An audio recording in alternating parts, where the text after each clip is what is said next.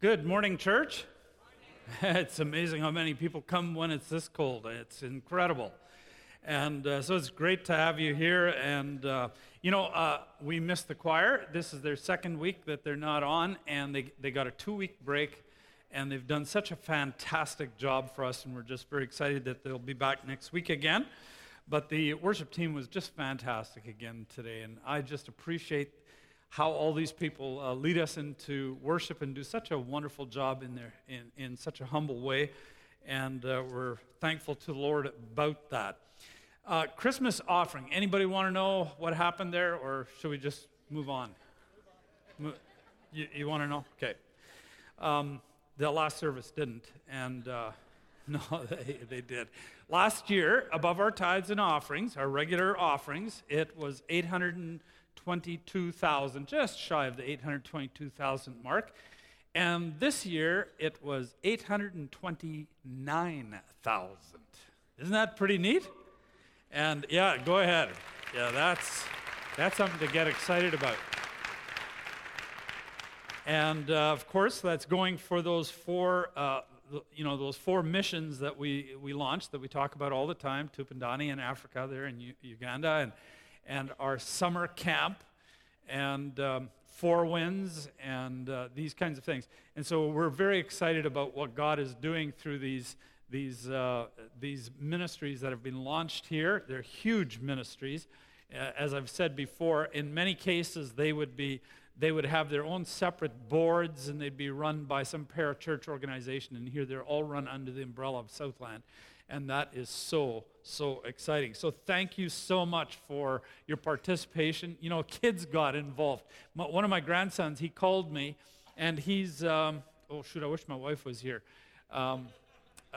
Travis, you're here. How old is Cohen? 7. There we go. I knew they were here somewhere. He's 7 years old, and he phoned me. I was in the office, and he said, Papa, I want to give to the Christmas offering. Can I shovel your driveway? And I said, sure, but what does that have to do with anything? He said, I want you to pay me. All right. I thought I would this is the month of prayer and fasting. And so to get started, I thought I would just introduce just a few interesting tidbits about some of the growth of prayer here at Southland, as you know, and if you're a visitor, maybe you don't know. But if anyone were to ask us, what do you think is the key for for the spiritual and the resulting numerical growth at Southland, it's a multifaceted answer. You've got to say many things that God has told us to do this or do that or change this, change that, and et cetera, et cetera. But if you were going to try to boil it down to one thing, shall we say the root of the matter, we would have to say it's prayer. Would you agree with that? Absolutely and completely. And so I thought I just took some little facts out of my journal, some little historical data, and I thought I'd share it with you and throw it up on the screen by way of intro to this message on prayer and fasting. December the 15th, I started in January, but on December the 15th, we launched corporate prayer at Southland, and it was called Operation Prayer. April the 12th, 1998, we instituted Pastors Prayer Partners, and Bill and Lori Rempel were the first coordinators. And it included people like, not just these, but these are the people that are still here these many, many years later: Paul and Sue Hebert, Jake Hebert, Wanda Blanchard, Martha Lowen, Marianne Lepp, and Fran Dirksen. March 1999, Grace Fast joined Prayer Partners and became the Pastor's Prayer Partner Coordinator on May the 30th, 2000. October 31st, 1999, I introduced Unison Prayer at Operation Prayer. We did it at what was then at the time Lowen Funeral Home at the old building right across the street. Are there any here that were at those early prayer meetings at Operation Prayer? There's a number of you. That's amazing. And there was in the first service as well. And, we'd have 25 people, 30 people, whatever. And that's really, really exciting. And Bill Dick, who was the funeral director at the time, because it was Lone Funeral Home, he allowed us to use that place because we had gone to 2 services and now we needed a place to pray. And he just volunteered and allowed us to use it for nothing. And so I remind him of that every time I see him. November the 21st, 1999, we introduced the use of our bodies in worship and prayer, kneeling and raising hands and that kind of stuff. But going back to that unison prayer, I think I said something about that already, but I remember Fran coming to me after the first time we did it at Lone Funeral, and she said, I don't like unison prayer. She's such a D, And she said, I don't like unison prayer. I said, honey, why don't you like unison prayer? She said, because I can't even think. All I can hear is Chris praying at the top of his lungs. And so she said, I just start going, amen, amen, amen. Whatever he says, amen. October the 22nd, 2000, Southland held its first prayer summit. Can you believe that, guys? And here we're moving in 2014. We've finished over 13 years of prayer summits. September 2004, we hired our first and only, I might add, pastor of prayer, Grace Fast. That was a big day for us. And to have seen that ministry now grow into its multifaceted, all the different prayer ministries that there are. About 265 volunteer ministers, trained volunteer ministers in our prayer ministry right now. Any of you here that are in Grace Fast prayer ministry, raise your hand. Oh, wow. That's pretty amazing. And then November 2004, I introduced listening prayer to Southland. That became a staple here. January 2005, we held our first annual month of prayer and fasting. So we're beginning our 10th year of annual prayer and fasting in January's. And then on January the 2nd to 3rd, Grace Fast started 2010. She started our first post-service prayer ministry with trained prayer people. And that's right in our big prayer room next to the auditorium. And many people go from these services and they go right to the prayer meeting. They have ministered to hundreds and hundreds and hundreds of people for a variety of matters. So I wanted to say this. Church doesn't just happen. Church doesn't just happen. If you were to ask what the key is, it's been prayer. And then I would add fasting, and you may ask, why do you think prayer and fasting are so important? And that's what we're going to look at this morning, okay? And so let's bow for a word of prayer, and then we'll begin. And let's, why don't you just put your hands out like this and say, God, I really need to hear from you. I want you to open up my mind and my heart in this matter. And show me, reveal to me, speak to me what is so important to you about this matter. Lord, we ask by your Spirit that you would instruct our minds, that you would open up our hearts and minds as you did the early disciples, so that we can receive what you have for us this morning.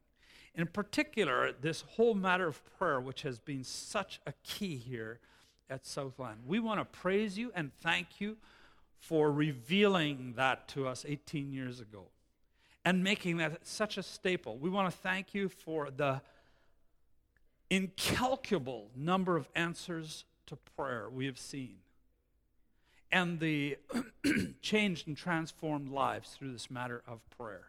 Thank you for the many who have come to Christ through this avenue of prayer. And this morning we ask you to reinvigorate us about this matter of prayer. Inspire us about this matter of prayer. Where we have just kind of gone a little cool on this matter of prayer, we pray that you would stoke the fires of our hearts on this matter of prayer. And take us as a church and as individuals to a whole new level in this matter of prayer. And we want to thank you for what you're going to do this month, but not just January, but for the remainder of this year. In Jesus' name, and everybody agreed by saying, well, this message is, it started off being a message on prayer and fasting, and then I found it was too big, and I lopped off fasting, and some of you will be very happy about that. But if you come next week, I will be addressing it. And then I had 5 parts to the prayer thing, and it was so long that I started cutting out a bunch of that till finally I was left with only 2 main points. And at that, it was all that we could handle. So here we go. Prayer allows God's power to flow through you. Remember the story of in the Gospels, Matthew, Mark, and Luke. They both record the story. And the disciples, Peter, James, and John, they were up on a mountain with Jesus, and they met Moses and they met Elijah. And Jesus was transfigured before them, and the disciples say, Peter, he just liked the mountaintop experience so much he wanted to build some booths there so that they could just stay there. And Jesus finally said, you know what, it's time to come down off the mountain, and we need to go down into the valley of misery. We got to go where the people are, and we've got to minister to them. And as they did, a man approached Jesus and kneeling before him said, Lord, have mercy on my son, for he is an epileptic and he suffers terribly. For often he falls into the fire and often into the water, and I brought him to your disciples, and they could not heal him.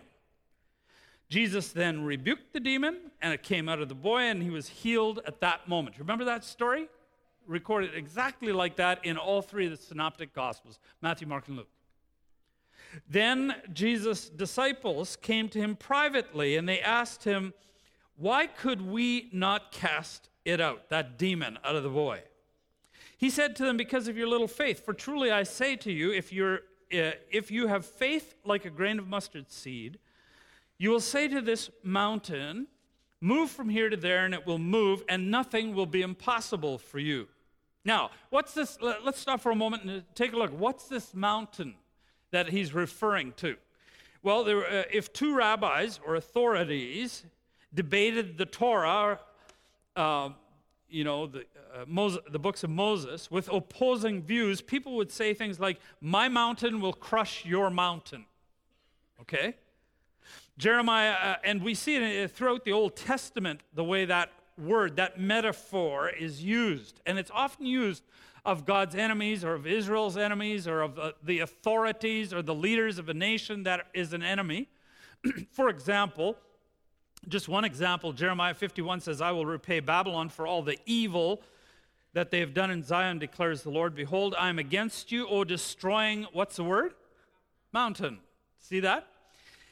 In this case, the mountain or the enemy authority or leader that needs to be removed in the case of the boy was a demonic spirit. And that's what Jesus is referring to here, this demonic power that was afflicting the boy. And we know that this is a problem throughout our world, ever since the Genesis 3:15 that we were talking about a few weeks ago.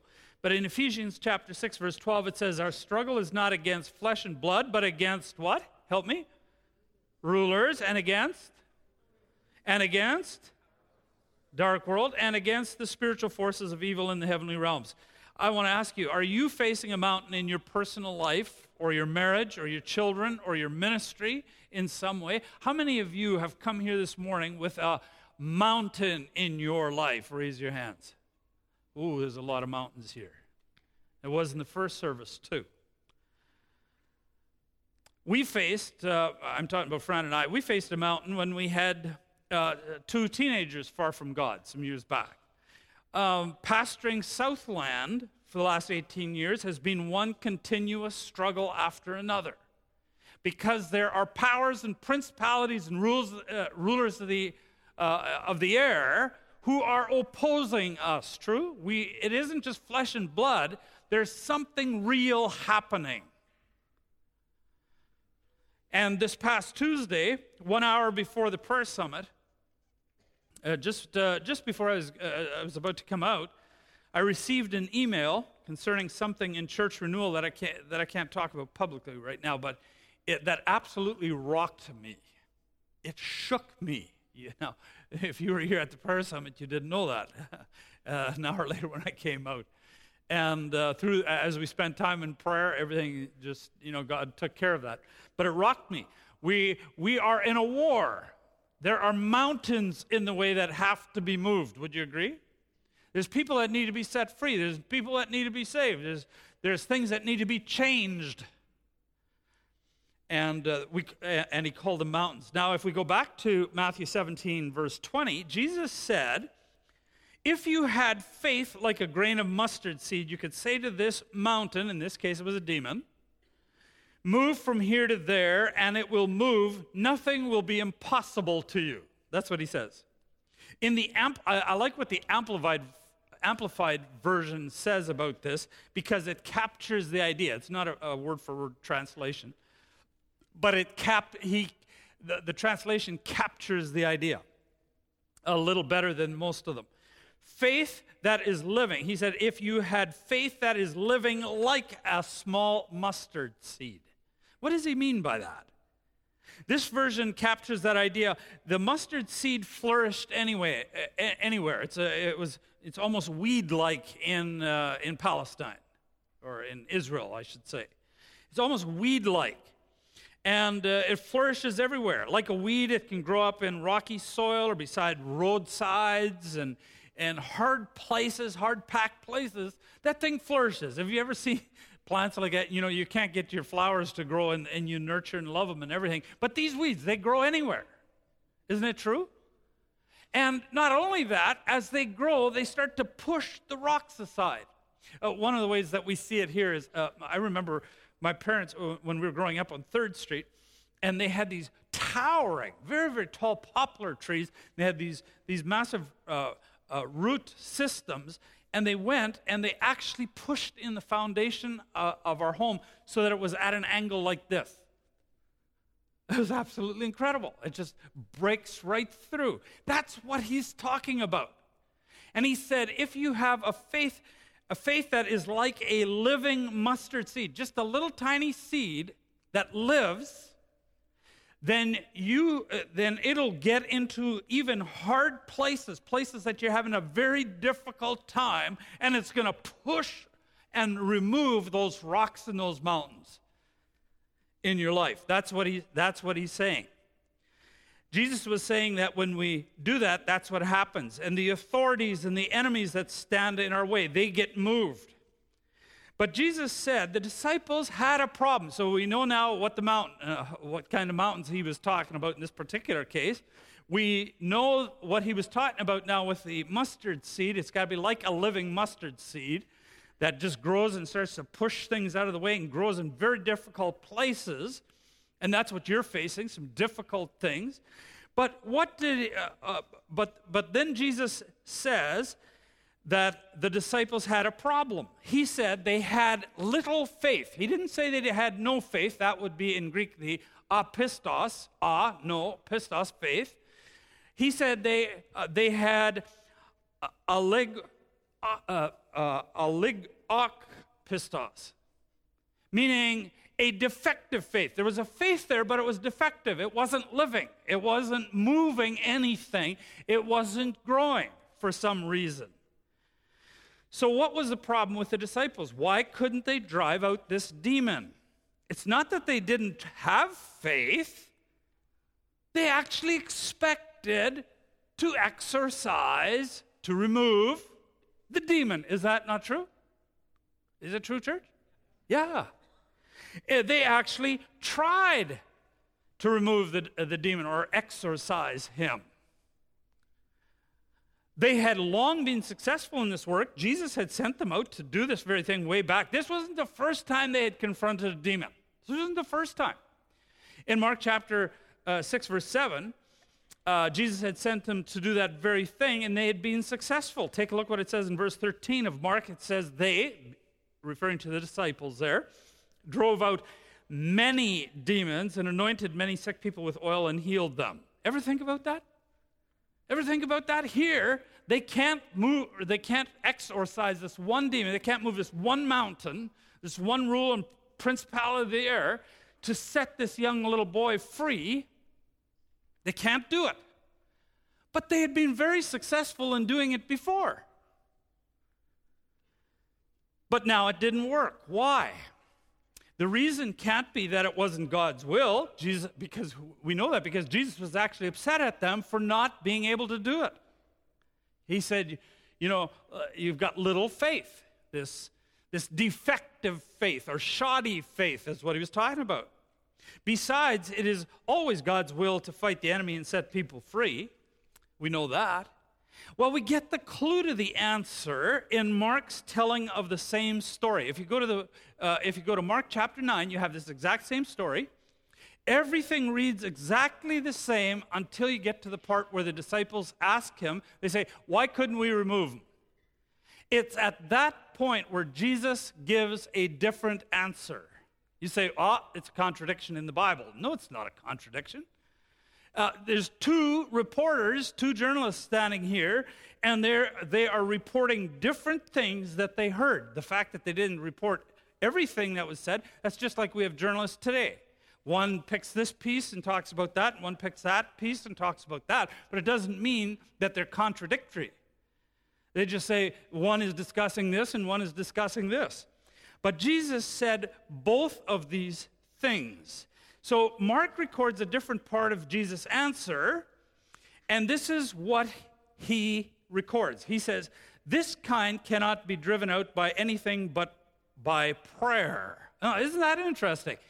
Matthew records the part where Jesus was evidently talking about their faith. You can't have a defective faith, but if you have the right kind of faith that is like a living mustard seed, it's gonna root in the hardest places, it's gonna move it. And in this place he says, it's by prayer. This kind of thing does not come out by prayer. He's talking about it's in the same story. It's the same event that's taking place. Isn't that interesting? Prayer? What did he mean by that? And what did that have to do with faith? Well, the disciples had received a gift from Jesus to drive out demons, as we already saw. And it says he called the 12, began to send them out 2 by 2, and he gave them authority over the unclean spirits. And as we saw, it actually worked. They drove out many demons. But the disciples had been tempted to think that this gift was in their control and could be exercised at their disposal. It encouraged them to trust in themselves rather than in God. They had to learn that their previous success in expelling demons provided no guarantee of continued power. It's a little like people, they go to a conference, they go to a seminar, they go to this, they go to that, whatever it is, they have an experience with God, or maybe it's in their prayer closet or whatever, and God shows up and he fills them with his Spirit, or he just comes upon them and something happens, and now they can do certain things, and after that, they just think they're good to go for the rest of their life. We know from Scripture that isn't true. Their mistake was in thinking that it was inherent in them, that whatever they had got, that's what they were now. Samson was an example of that. Remember that? In the Old Testament? Samson gets, the Spirit of God comes on him, so he was able to do things that nobody could do. And so Samson... they could never tie him up, they could never capture him, and he could do incredible feats against his enemies. The Spirit of God was on him. That's what the Scriptures say. But he had this one thing. He was supposed to let his hair grow. Now, some teens would really enjoy this part. But it was supposed to allow his hair to grow, and that, as long as it was uncut, he would have the Spirit of God on him. But if he cut it, he would lose his power. But after so many times with this woman and stuff, Delilah, and so on and so forth, he decided he didn't have to follow that prescription anymore. After all, inherently he was strong. And that's why it's very interesting to me that when she cries out, "The Philistines are upon you," what does he do? He gets up to fight him. He doesn't think that he's lost it, even though he knew that was a prescription. He thought it was inherent in him. This is who I am. I'm Samson the Strong. And I'll always be like this. But what he didn't know was that the Spirit of God had left him that day, and he could not do what he had done before. Is that true? There's a lot of people that get caught in it. The disciples got caught in that exact same trap. They assumed it was now inherent in them and that they didn't need God anymore. They no longer depended prayerfully on God for it, and their failure showed their lack of prayer. And that's what upset Jesus. The fact that they couldn't do it meant that the power to do it was not there, and that revealed to him, that's why the comment out of Mark chapter 9, this kind only comes out through prayer. He knew that they had not been spending time in prayer, and yet he was modeling it all the time. Does that make sense?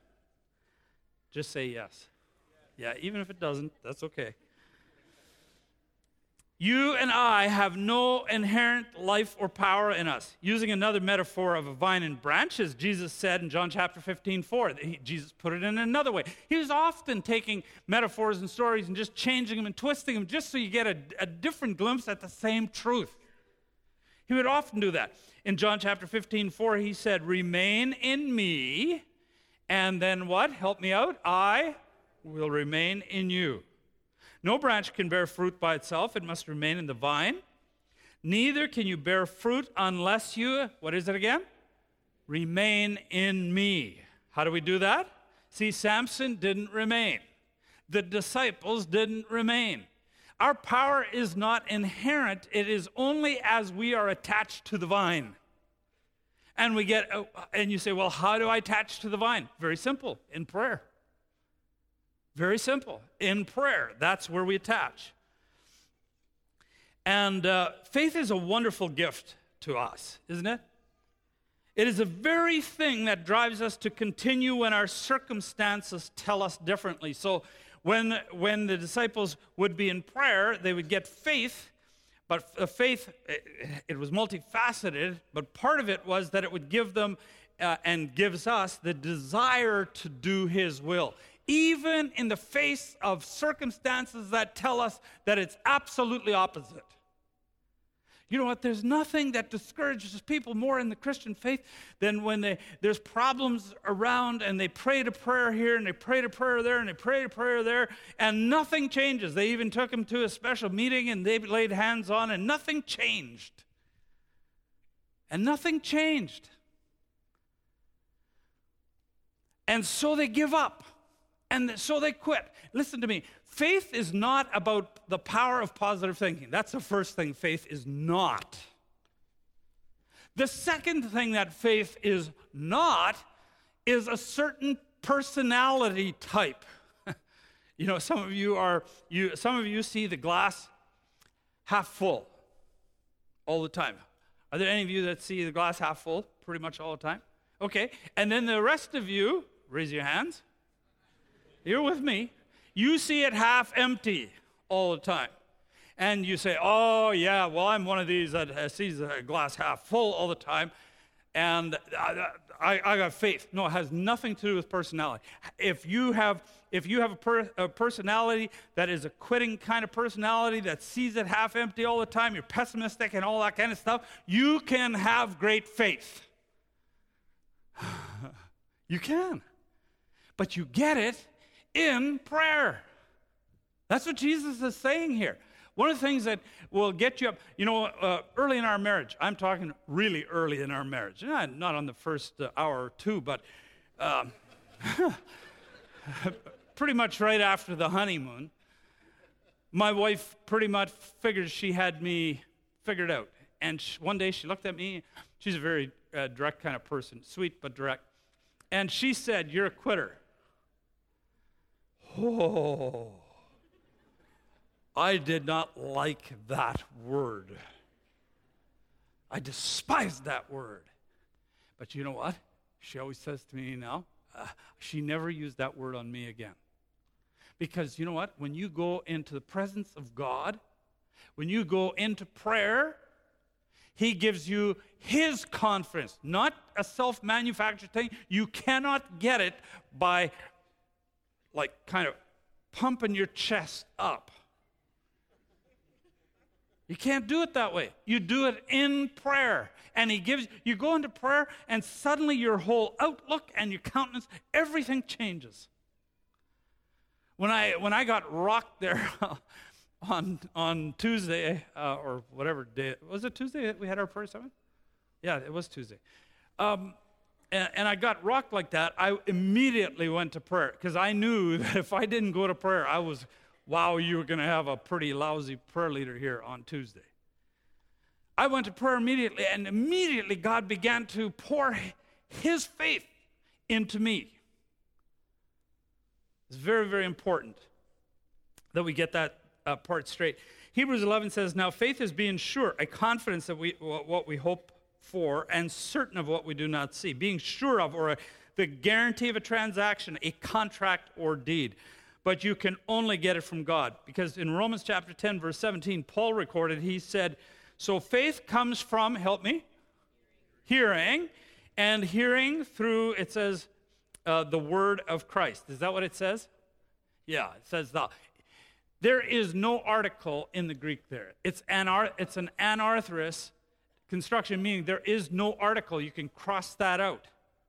The minute you put an article and say the word there, it's referring to this.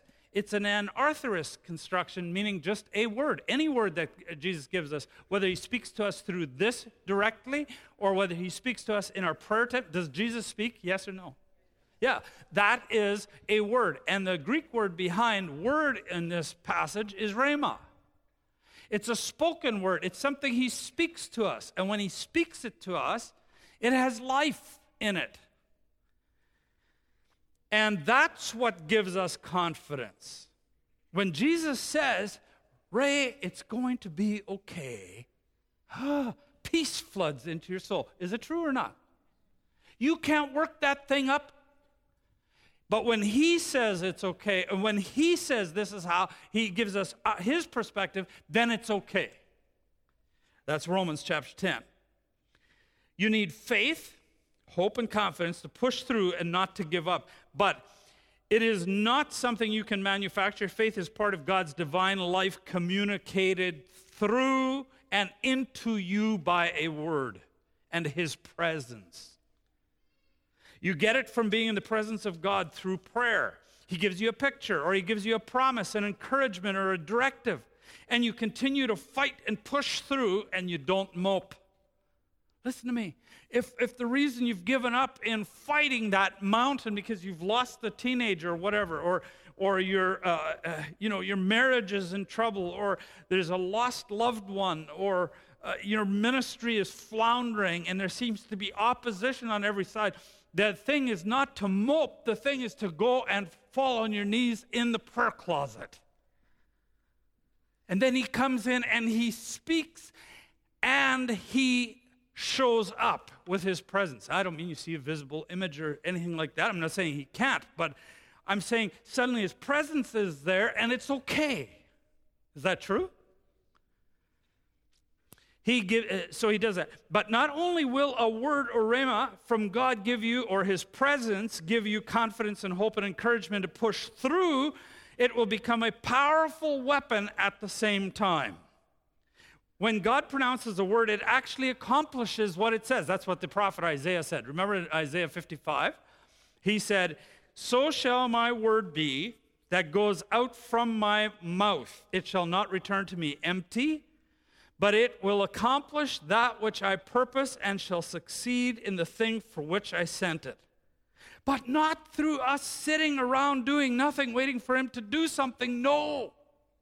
We don't go into his presence and then he says, okay, Ray, here's a promise for you. I'm going to save so-and-so, or I'm going to give victory over this obstacle you're facing here in your ministry. I'm going to give you victory. And now I go, whoo, thank you. Thank you, Jesus. Now give me a milkshake.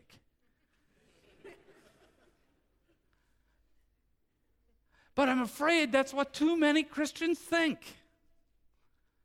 Oh, he gave me hope, and he gave me courage, and he encouraged me, and he blessed me, and he said he's going to do this or that. Here's my promise. I'm good to go. Let's go party. Not at all. His living word that accomplishes anything that it says it will do is often given to us to do something with. Take a look at Ephesians 6:17. And in Ephesians 6:17, take a look at what Paul said there. This is that whole passage about putting on the armor of God. Take a look what he says about the sword.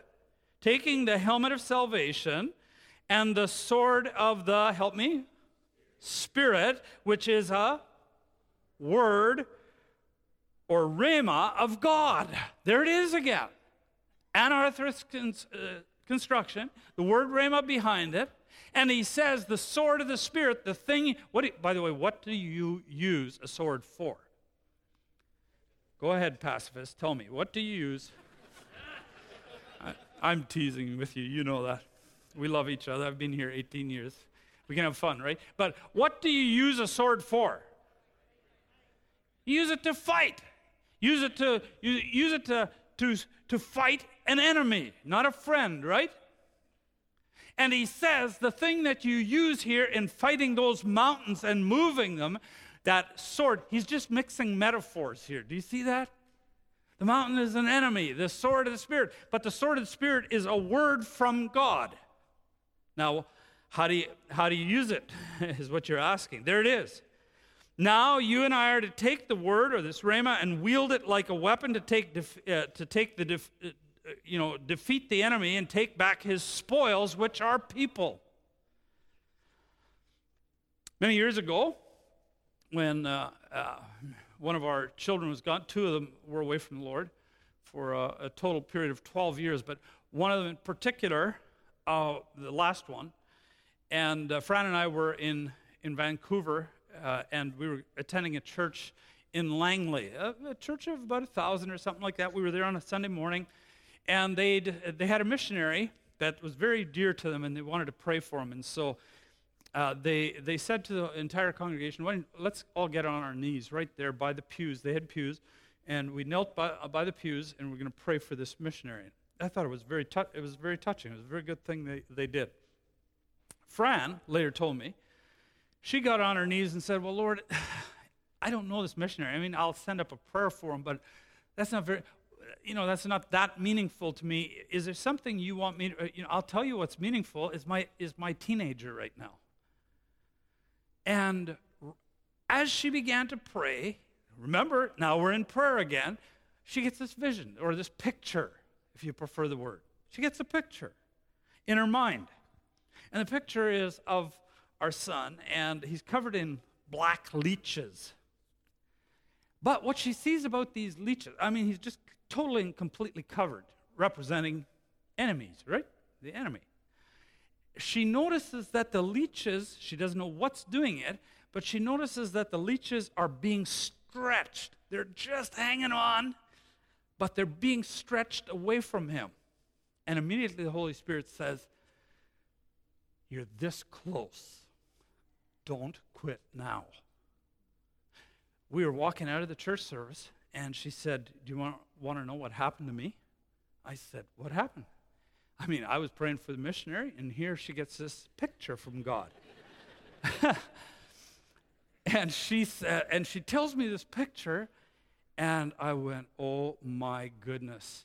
God has just shown us something about where we're at in this battle. Now, we had been fasting and praying for 2 years for this particular son, for 2 years, once a week, for 2 years, and then a 14-day stretch. We just did 14 days, prayed and fasted for the son. And now the Holy Spirit revealed to her where we were in the fight and that we were almost there. Well, guess what it did?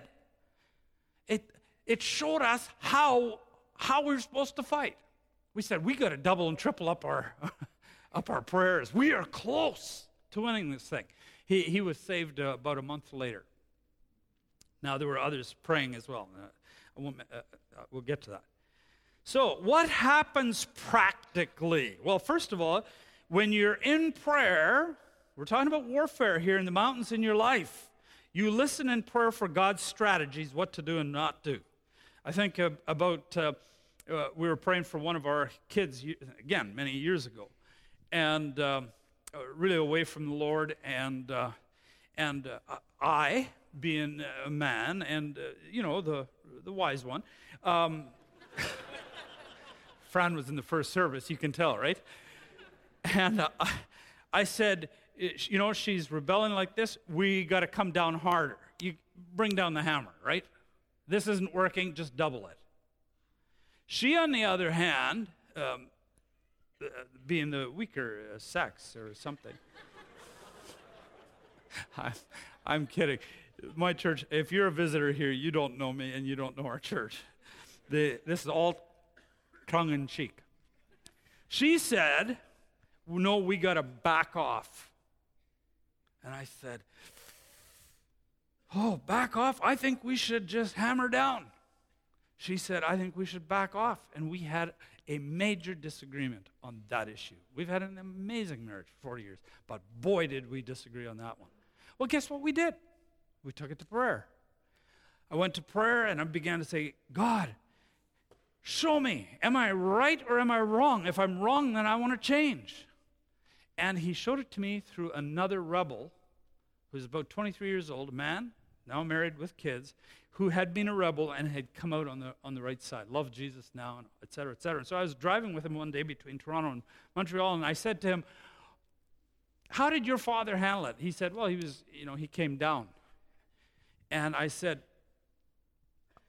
would you, looking back, would you have, do you think he should have come down harder, or do you think he should have backed off? He had no idea what I was asking. He said, well, look, it was my responsibility. I was the rebel, and so I said, I understand, but what do you think might have helped more?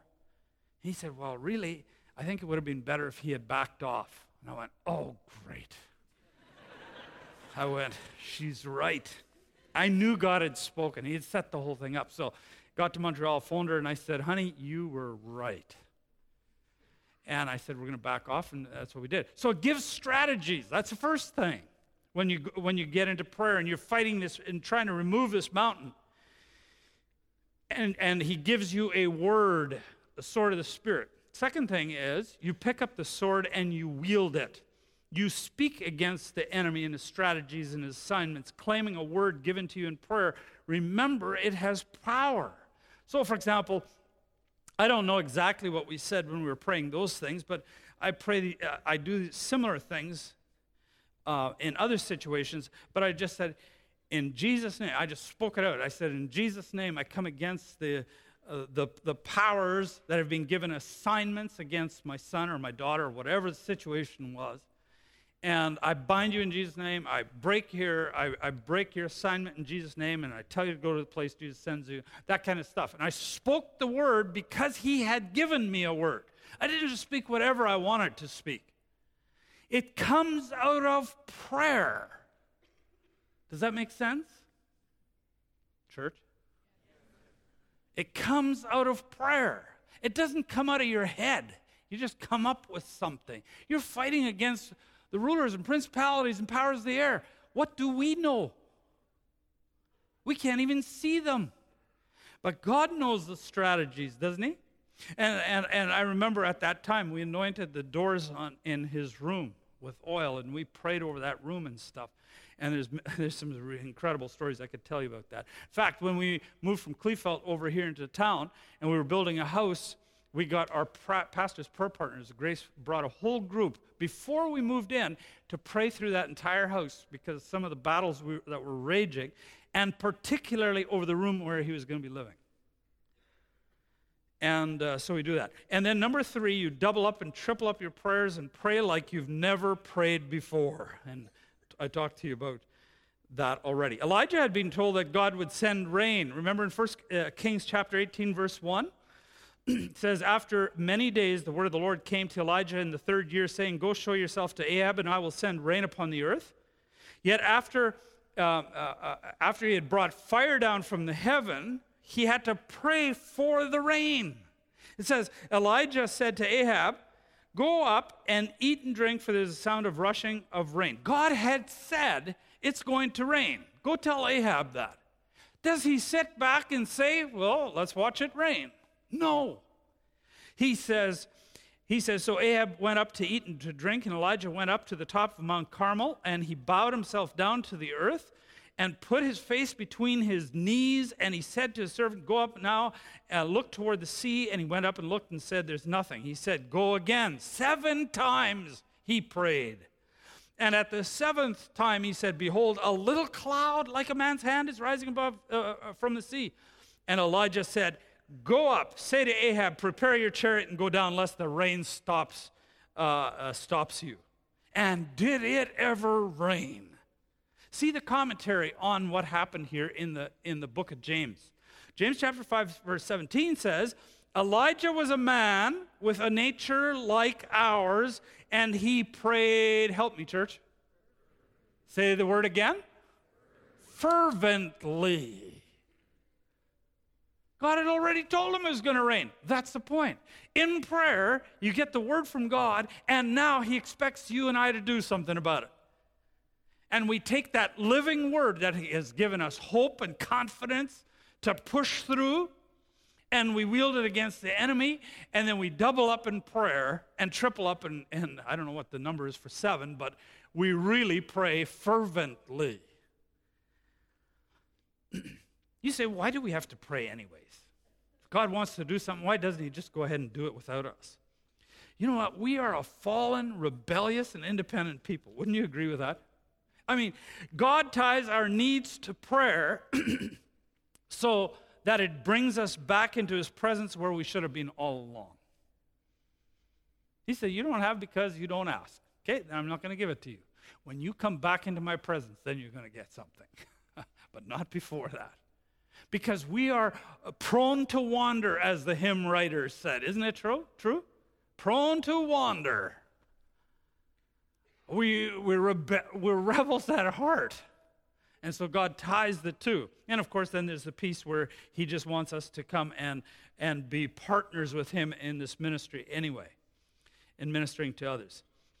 And now when you spend time in prayer, not only do you get a living confidence, not only do you get, can you speak against the enemy's assignment and pray into the heavenlies, but number 3, you get power that flows into you. He says, draw nigh to me and I will draw nigh to you. He says he gives grace to the what? James, humble. Say humble. He gives grace to the humble. Those that humble themselves in his presence, he pours grace. He pours himself into us. And so the third thing that we get, not just a confidence, not just a word with which to speak against the enemy and pray to God, but he also gives us power, though we may not even be aware of it. Moses, for example, he spent time in God's presence. He came down from the mountain, and it says that his face, what did it do? It shone. He didn't even know it. Just from being, it wasn't that Moses was so spiritual. Some people right away wanted to say, oh, that's so spiritual. No, it had nothing to do with Moses being spiritual. It had to do with him being close to God. And if you have a big fountain of water, a big, massive fountain, there's a bit of wind blowing, and you're downwind of that fountain, the closer you get to the fountain, the more you're going to get what? Wet. You're going to get drenched. And the closer you get to God, the wetter you're going to get. Isn't it true? Yeah. I remember February 22nd, 2009, some 5 years ago, and Fran and I had been in a time of prayer and stuff, and then we had been at this place, and people were praying over us, and the Holy Spirit and all the rest of it. Came back, and our faces definitely didn't shine. Well, maybe hers did, but mine certainly didn't. And we were at an encounter. We had done lots of Encounter God retreats for 5 years by then or more. And so we were having an encounter. We got to the Holy Spirit session, and I'll never forget. It was the last session. It was Holy Spirit session, and at the end, I just went through my little lesson, and then we sang, received, some song about the Holy Spirit and stuff, and people were asking God to refill them with the Holy Spirit, and it was nothing out of the ordinary. And then I said, if anybody wants to come for prayer, you can come for prayer as well. And a few people came and lined up for me, and a few people came and lined up for Fran, and maybe there were a couple of others. Sometimes there were others that were praying over people too, if there were too many. And the people continued just praying out loud like this, and the music was playing, and it was just very orderly and very, very, very nice and very peaceful, and you could really sense God's presence. So the first person came up to me, and I just said, yes, just whisper in my ear here, what can I pray for you for? And this gentleman said, whatever it was. I have no idea what it was. And I just put my hand on his shoulder, and I probably didn't say one word, didn't get to the first word in praying, and all once I just felt him crumble underneath me, and I opened my eyes, and the guy was falling to the ground. I thought, what on earth is the matter with him? And so he seemed to be fine, so I just left him alone, and the other guy stepped over him. and I said, what can I pray for you for? And he whispered something in my ear, and I just put my hand. I'd done this many times before. Put my hand on him, and same exact thing. And he fell over. I had to be careful he didn't fall on top of the other guy.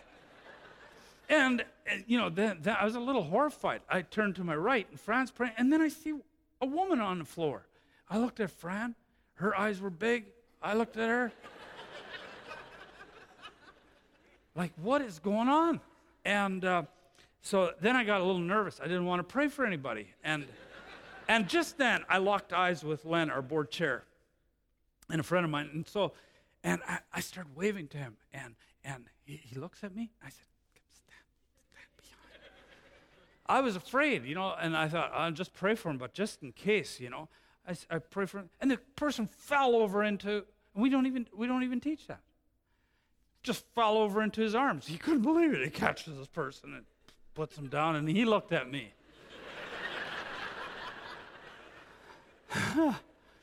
Now, what's the point of the story? This point of the story is not to say that people are going to fall down all around you. No. I believe that the point of the whole story is that it's not necessarily something you can see, but it's something that you will be able to perceive as you minister to other people.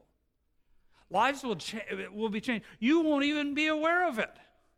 You won't feel different. I didn't feel any different than I had ever felt before. I did the exact same thing I'd always done. Before they didn't, now they did. I couldn't explain it.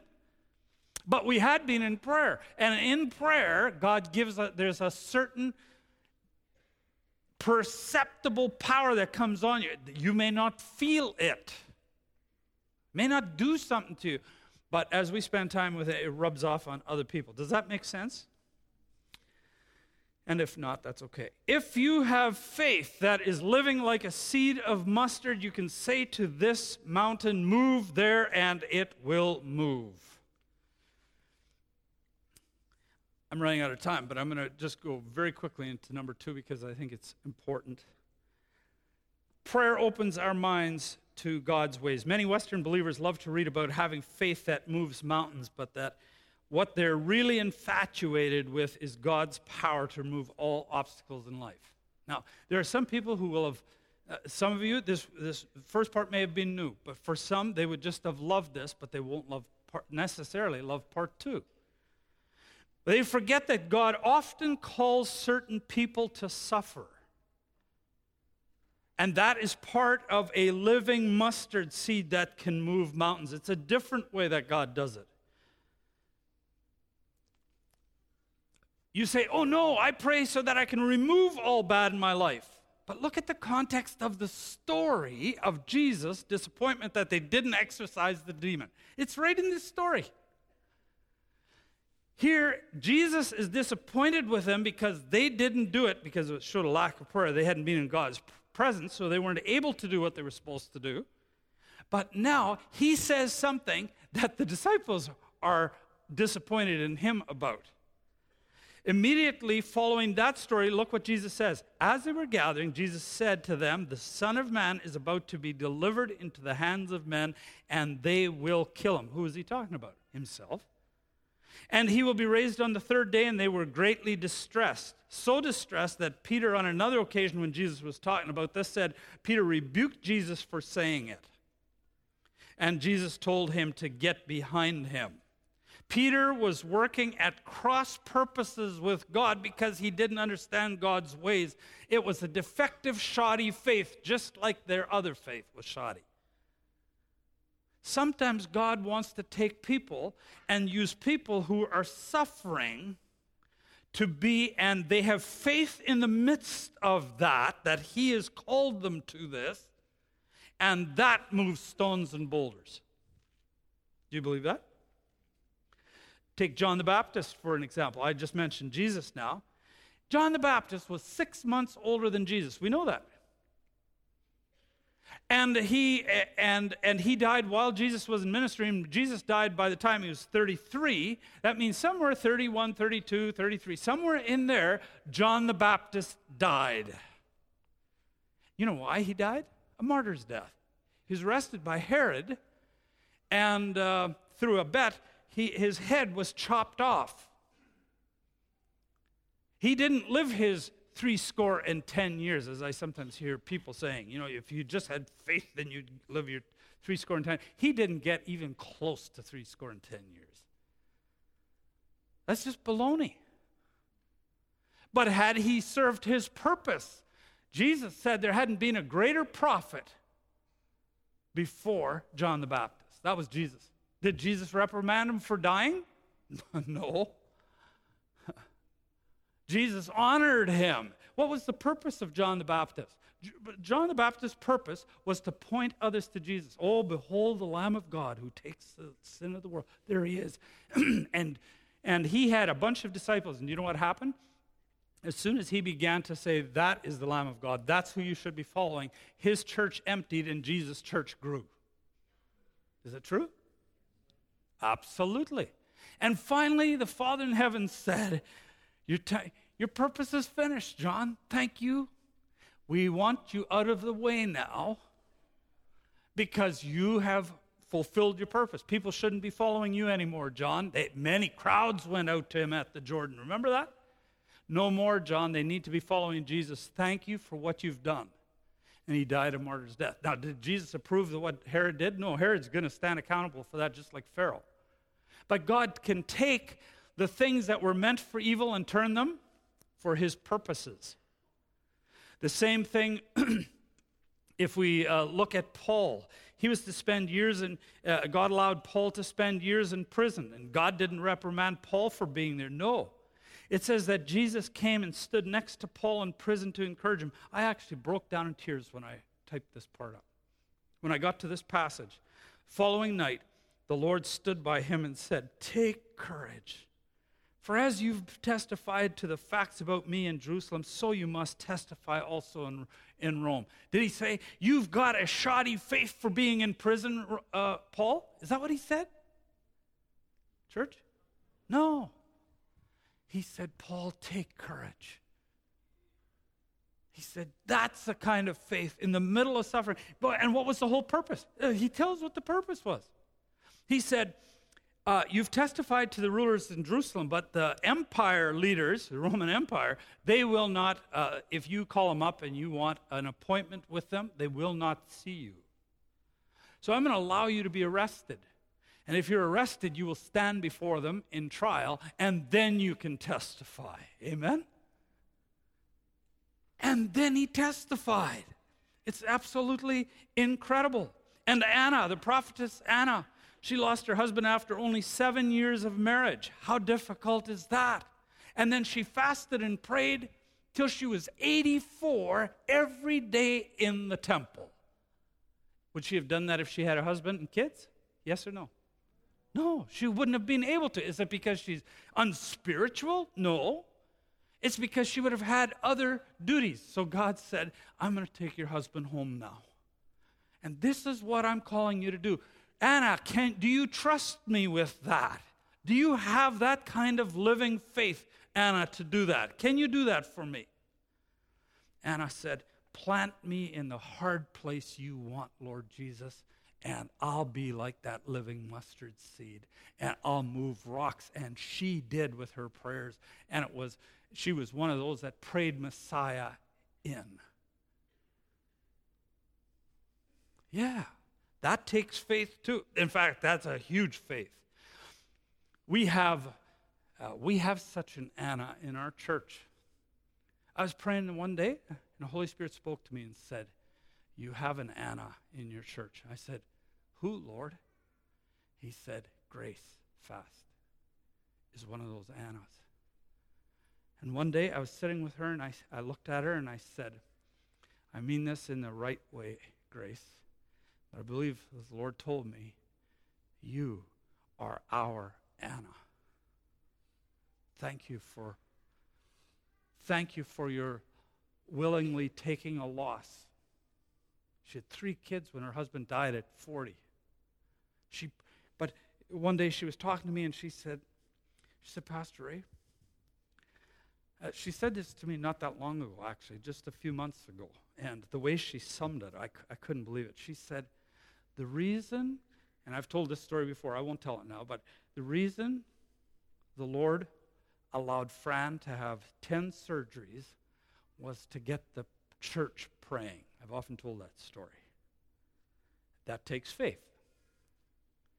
The reason he took my husband, she said, was so that the pastor of prayer, the one that would be called to be pastor of prayer, would get praying. You see, when Reg was dying of cancer, Grace started praying. Oh, she prayed fervently up and down a runway because he was a pilot. And she prayed and prayed. And then, just days before he passed away, the Lord spoke to her and said, Grace, don't pray for me to heal him anymore. I want to take him home. She didn't understand why, but she trusted him. She said, okay, then you take him. And a few days later, he was gone. Weeks and months later, she's sitting beside her bed, and she's praying in the morning, and she says, Lord, you know, when Reg was alive, but he was dying, I really fell in love with prayer. I had something to pray for, and I really loved coming into your presence, and this was amazing, but now what do I do?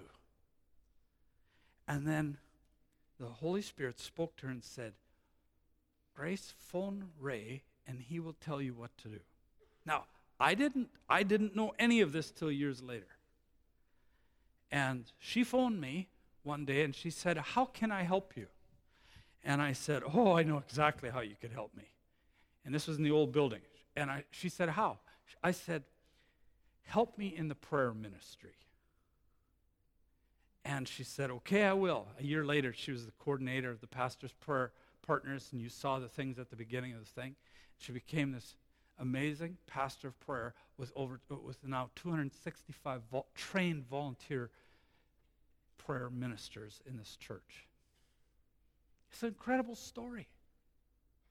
See, faith isn't just faith so you have power to just go and hammer everything. Yes, sometimes it is that. Sometimes that's exactly what it is. But sometimes, as you spend time in prayer, God looks at a few chosen ones and says, okay, do you think you can handle this assignment? This one's much tougher than wielding a sword. This one, you're going to have to do the suffering and the dying. Are you willing to do it? It's going to move rocks. It's going to move mountains. Do you think it's having an impact here at Southland, our prayer ministry? Yes or no? It's going to move mountains. Are you willing to step up to the plate? Can you trust me with that? That happens in prayer. Amen? That's where it happens. I have to wrap up. So, this is what I'd like you to do. Take your cards. There's 4 corporate prayer requests that we have for 2014. You see them there. I'm not going to go through them. Camp ownership, growth of church renewal ministry, Uganda, our ministry in Uganda, and the get out of debt that we're going to do. The giving has been just amazing. And I cannot comment on this. I did this at the prayer summit already, and I will again at our next prayer summit, which is not this Tuesday, but the following Tuesday. But flip it over to the other side. These are the things that we're going to be praying about every week and throughout the entire year. And we're going to see God move big things. And there's our prayer summits. We already had the New Year's Eve one, January 14th, which was advertised, and then the 26th, which is when Church Renewal Weekend is. And I want you to take these cards, and I want you to pray about them. Take them home. And I'm asking, I did in the first service, I'm calling all cell leaders to take these cards to the cell meetings and have your cell members spend a good portion of time listening in prayer about this, what God wants you to do. There's a Friday night prayer time, January the 10th, from 9 to midnight. and Wednesday morning prayer every Wednesday morning this month, 6:30 to 7:30. And then every Tuesday this month, I'm calling a church-wide food fast. That means day after tomorrow. Eat well today. All right? And during that time, we're going to pray these things plus the mountains in your life. Okay? And so that's what we're going to do this month. Church, are you with me in this? Yeah, we're going to move some mountains together. I have to close. Holy Spirit, we just ask you to move in January of 2014 and throughout this entire year. Help us to move mountains. In Jesus' name, amen.